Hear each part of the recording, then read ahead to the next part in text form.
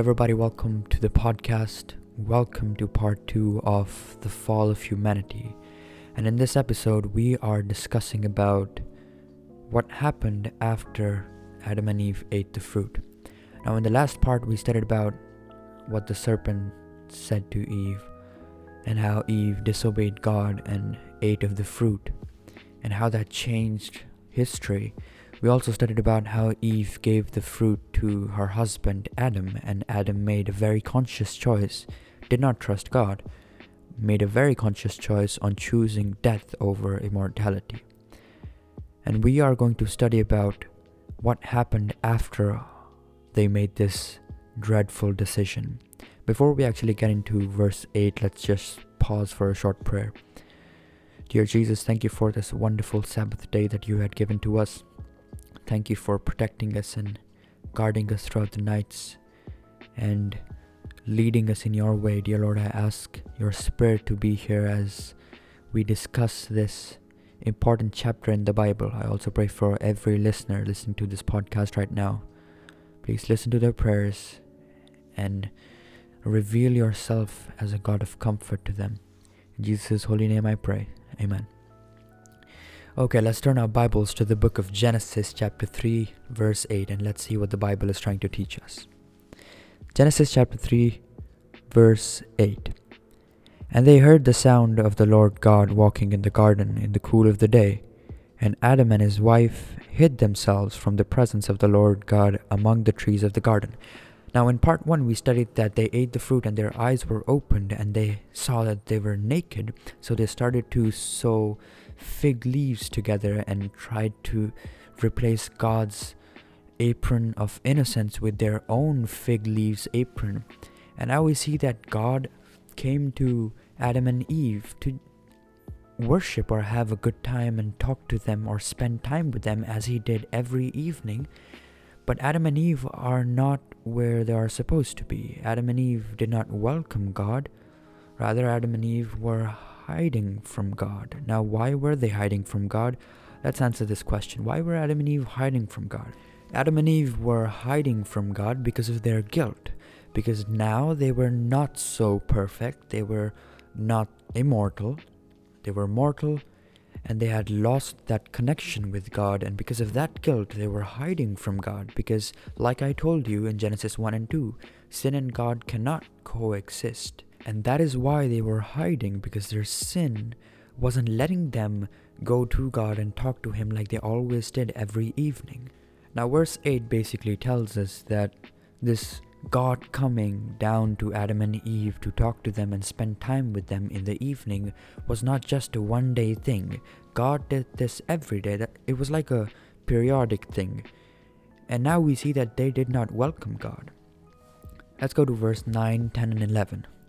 Verse 9 says, Then Lord God called to Adam and said to him, Where are you? So he said, I heard your voice in the garden, and I was afraid because I was naked, and I hid myself. And God said, Who told you that you were naked? Have you eaten from the tree of which I commanded you should not eat? Now God came down from heaven to Adam and Eve just to meet them, to spend time with them, and to talk to them, but Adam and Eve had already made their own choices. We see that as soon as they ate the fruit, they had become their own gods. They started to make own choices like making clothes out of fig leaves and not trusting God anymore.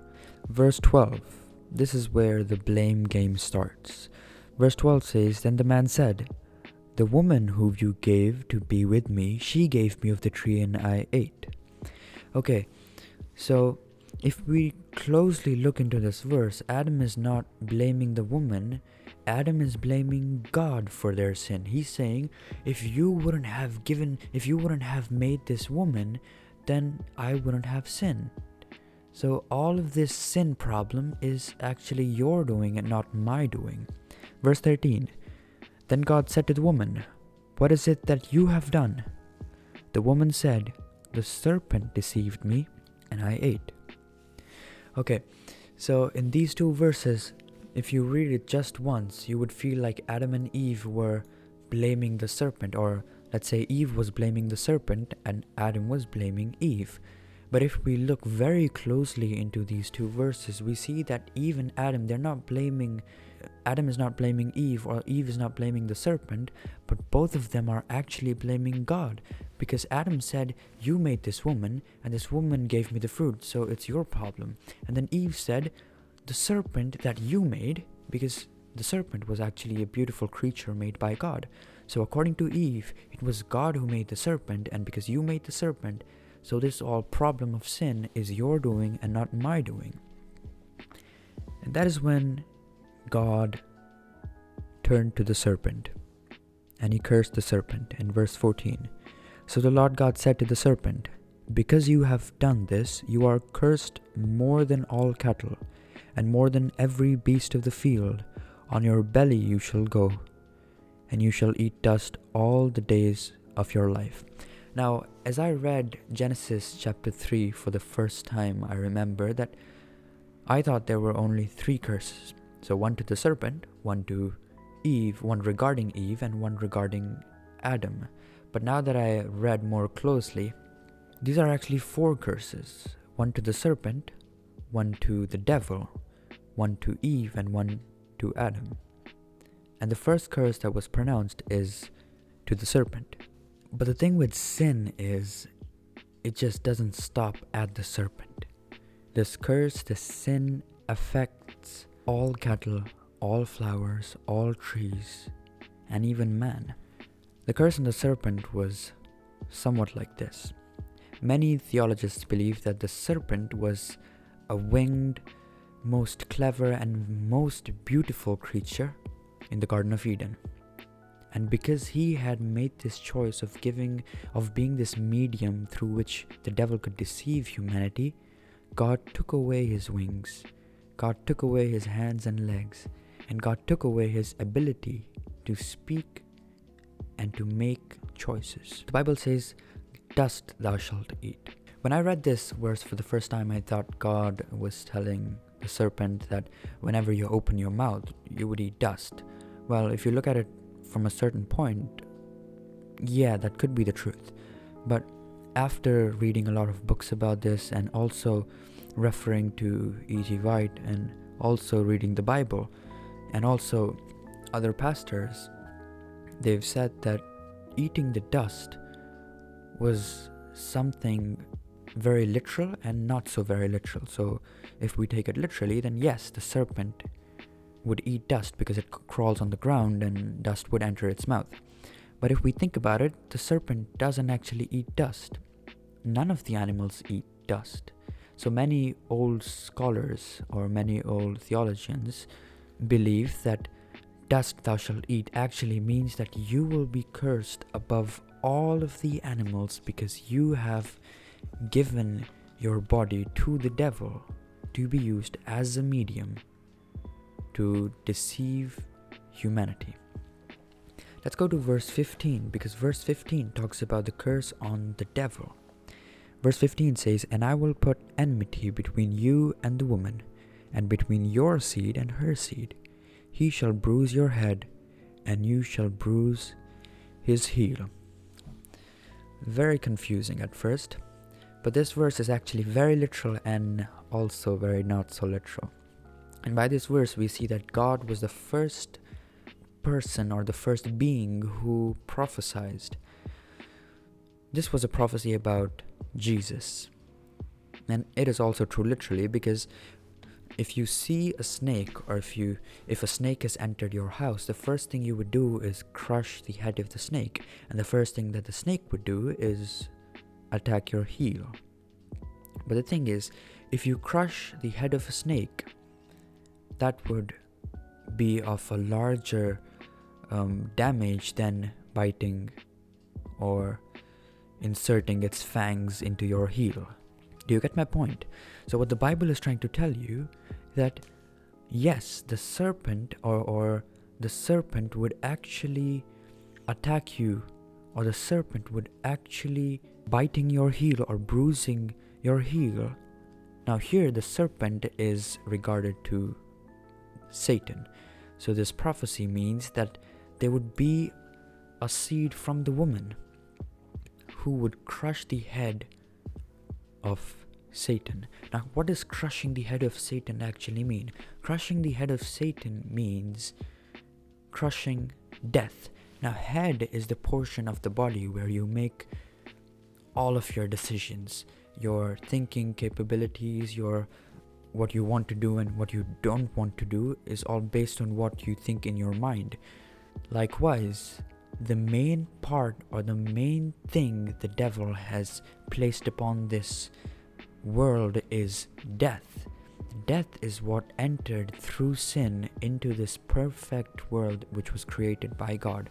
And crushing the head of the devil means crushing death. And we see in the book of Matthew that Jesus actually crushed death and was victorious over death. So this is actually talking about Jesus coming and being victorious over death and over Satan.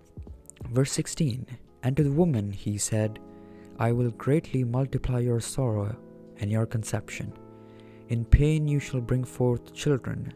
Your desire shall be for your husband, and he shall rule over you. Very strong words. What does this actually mean? Verse 16, I have written it down in my diary as multiplying thy sorrow. Before we actually get into verse 16, just to clarify some points. Adam was the ruler of the Garden of Eden. And now Adam was a slave of sin.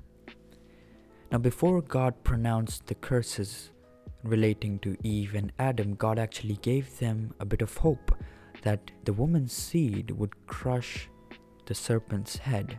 So Adam and Eve were actually a little bit hopeful and a little bit happy that, okay, we have lost this relationship with God, but the woman's seed would restore that relationship with God. Okay, verse 16, multiply thy sorrow.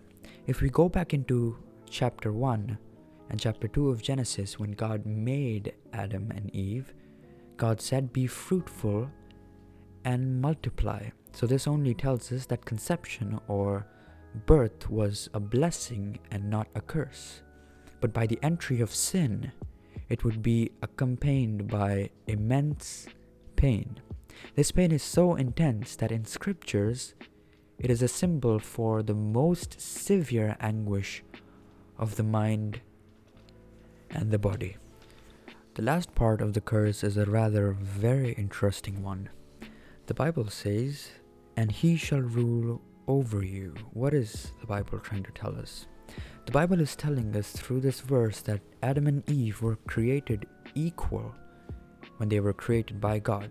So man and woman were created very equal, and they were created as helpers for each other.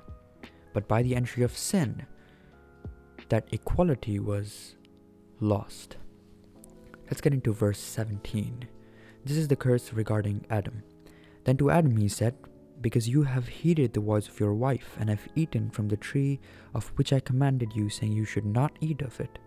Cursed is the ground for your sake, in toil you shall eat of it. All the days of your life, both thorns and thistles it shall bring forth for you, and you should eat herb of the field. In the sweat of your face you shall eat bread, till you return to the ground, for out of it you were taken, for dust you are, and to dust you shall return. Very scary lines. What is God trying to tell Adam? This is actually a very indirect curse. So God isn't cursing Adam directly, but God is actually cursing Adam indirectly. Same with the woman. He's not cursing Eve, but cursing Eve indirectly. Adam, the word Adam literally means the man. And verse 17, God tells Adam, why am I cursing you? God answers this question and says, because you have not trusted me, because you have not put your trust in me, and you have put your trust into your wife or into the woman. That is why I am pronouncing this curse. And because you think that you are so powerful now that you are independent from God, that is why I am pronouncing this curse on you. Adam did not actually understand what had happened, because Adam thought that separating from God is not a big deal. It's just separation, But Adam did not realize this, that separation from God was separation from the source of life, which means that now Adam and Eve were meant to die. God curses the ground and says, "Sorrow you shall eat," which basically tells us that Adam had to work really, really hard to produce a good crop, and the ground would not be a friend of Adam from now on. Verse 18 tells us about thorns and thistles. Before the fall, or prior to the fall, plants or flowers were used as food or beauty. And now, because of the entry of sin, they would grow thorns, and sin affected nature. Like I said to you, sin did not just stop with the serpent, or did not just stop with Adam and Eve, but it affected the garden, it affected the trees, the leaves started to fall, the flowers started to wither, and animals started to hurt each other, they started to kill each other. So the entry of sin had affected not just Adam, Eve, and the serpent, but the whole garden. Now God talks about this really scary thing in verse 19, and God says, "In the sweat of thy face you shall eat." This is like a blessing in disguise, because I have noticed that for myself, if I am working hard and if I am busy the whole day, I am less likely to sin. I am less likely to do something which is not right. But if I am spending my day in idleness, then I am more likely to sin. So this is like a blessing in disguise. God is telling Adam that you would have to work really hard all day, indirectly telling Adam that I would protect you from sinning. Verse 19, God also pronounces this really harsh curse. He says, "You shall return to the ground, because you were made from the ground, and you will return to it." So it goes like this. Man was formed from the ground, and then man was given immortality, but he chose death. And now because he chose death, he would return to the ground. Verse 20, "And Adam called his wife's name Eve, because she was the mother of all living." Verse 21, "Also for Adam and his wife the Lord God made tunics of skin and clothed them." Verse 22, "Then the Lord God said, Behold, the man has become like one of us to know good and evil. And now lest he put out his hand and take also of the tree of life and eat and live forever. Therefore Lord God sent him out of the Garden of Eden to till the ground from which he was taken." Verse 24, "So he drove out the man, and he placed cherubim at the east of the Garden of Eden, and a flaming sword which turned every way to guard the way to the tree of life." And that is how chapter 3 ends. Adam calls his wife Eve, which means life, or the mother of all living. Adam also called Eve life because of the prophecy that God had made about the seed and crushing of the serpent's head.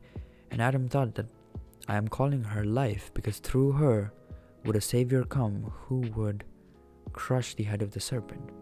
And as we get into chapter 4 in the next episode, we see that Adam and Eve were blessed with a son called Cain. He was the seed of the woman, but was he the savior? We'll see that in the next chapter. Verse 21, coats of skin. God made them coats of skin, telling them that death was the wages of sin, and that sacrifice was very important for the forgiveness of sin. This was also telling us about Jesus' death on the cross for us. Verse 22, man had now learned the difference between good and evil by disobedience, whereas God would have intended him to gain this knowledge through voluntary cooperation with the divine will. But Adam and Eve had taken this wrong way of knowing what the serpent was telling them, and thinking that the serpent was actually telling them the truth, while the serpent was just telling them half of the truth and lying to them. But if God is all powerful, he could just snap his finger and man could be perfect again, right? So why did God drive them out of the Garden of Eden? Well, the thing was, sin could not just vanish like this, because sin could just be overcome with the death of a perfect sacrifice, and we would study about that in the future. So why did God actually drive Adam and Eve out of the garden? Because man was now a sinner, and if man ate from the tree of life, man would be immortal. And if man was immortal, sin would also be immortal, and the plan of salvation would go down the drain. That is why God drove man out of the Garden of Eden. Also because sin and God cannot coexist. Verse 24, the Bible tells us that God placed a cherubim. Now what is a cherubim? Cherubim is the angel which is the closest to God. God placed this cherubim to guard the entry of the Garden of Eden and guard the tree of life, that because man was now sinful and his ways were sinful, and man could try to get back in and try to eat from the tree of life, that is why God placed this mighty angel to guard the way to the tree of life. There was also a sword which would turn every way, protecting the way to the tree of life. Interesting, isn't it? We're just in the chapter 3 of the book of Genesis, and the story is jumbled up. Man was perfect, man was created immortal, man chose death, man is now mortal and is on the path to destruction. But as we studied in the curse part of the chapter, God made this small prophecy that through the woman's seed, life would be restored to humanity. That this relationship of God and human, which was broken, would be restored. And I also said that Adam and Eve were blessed with a baby boy, Cain. He was the seed of the woman, but was he the promised savior? We'll see. Till then, keep reading your Bible. I've given you the keys. Go in and unlock your Bible.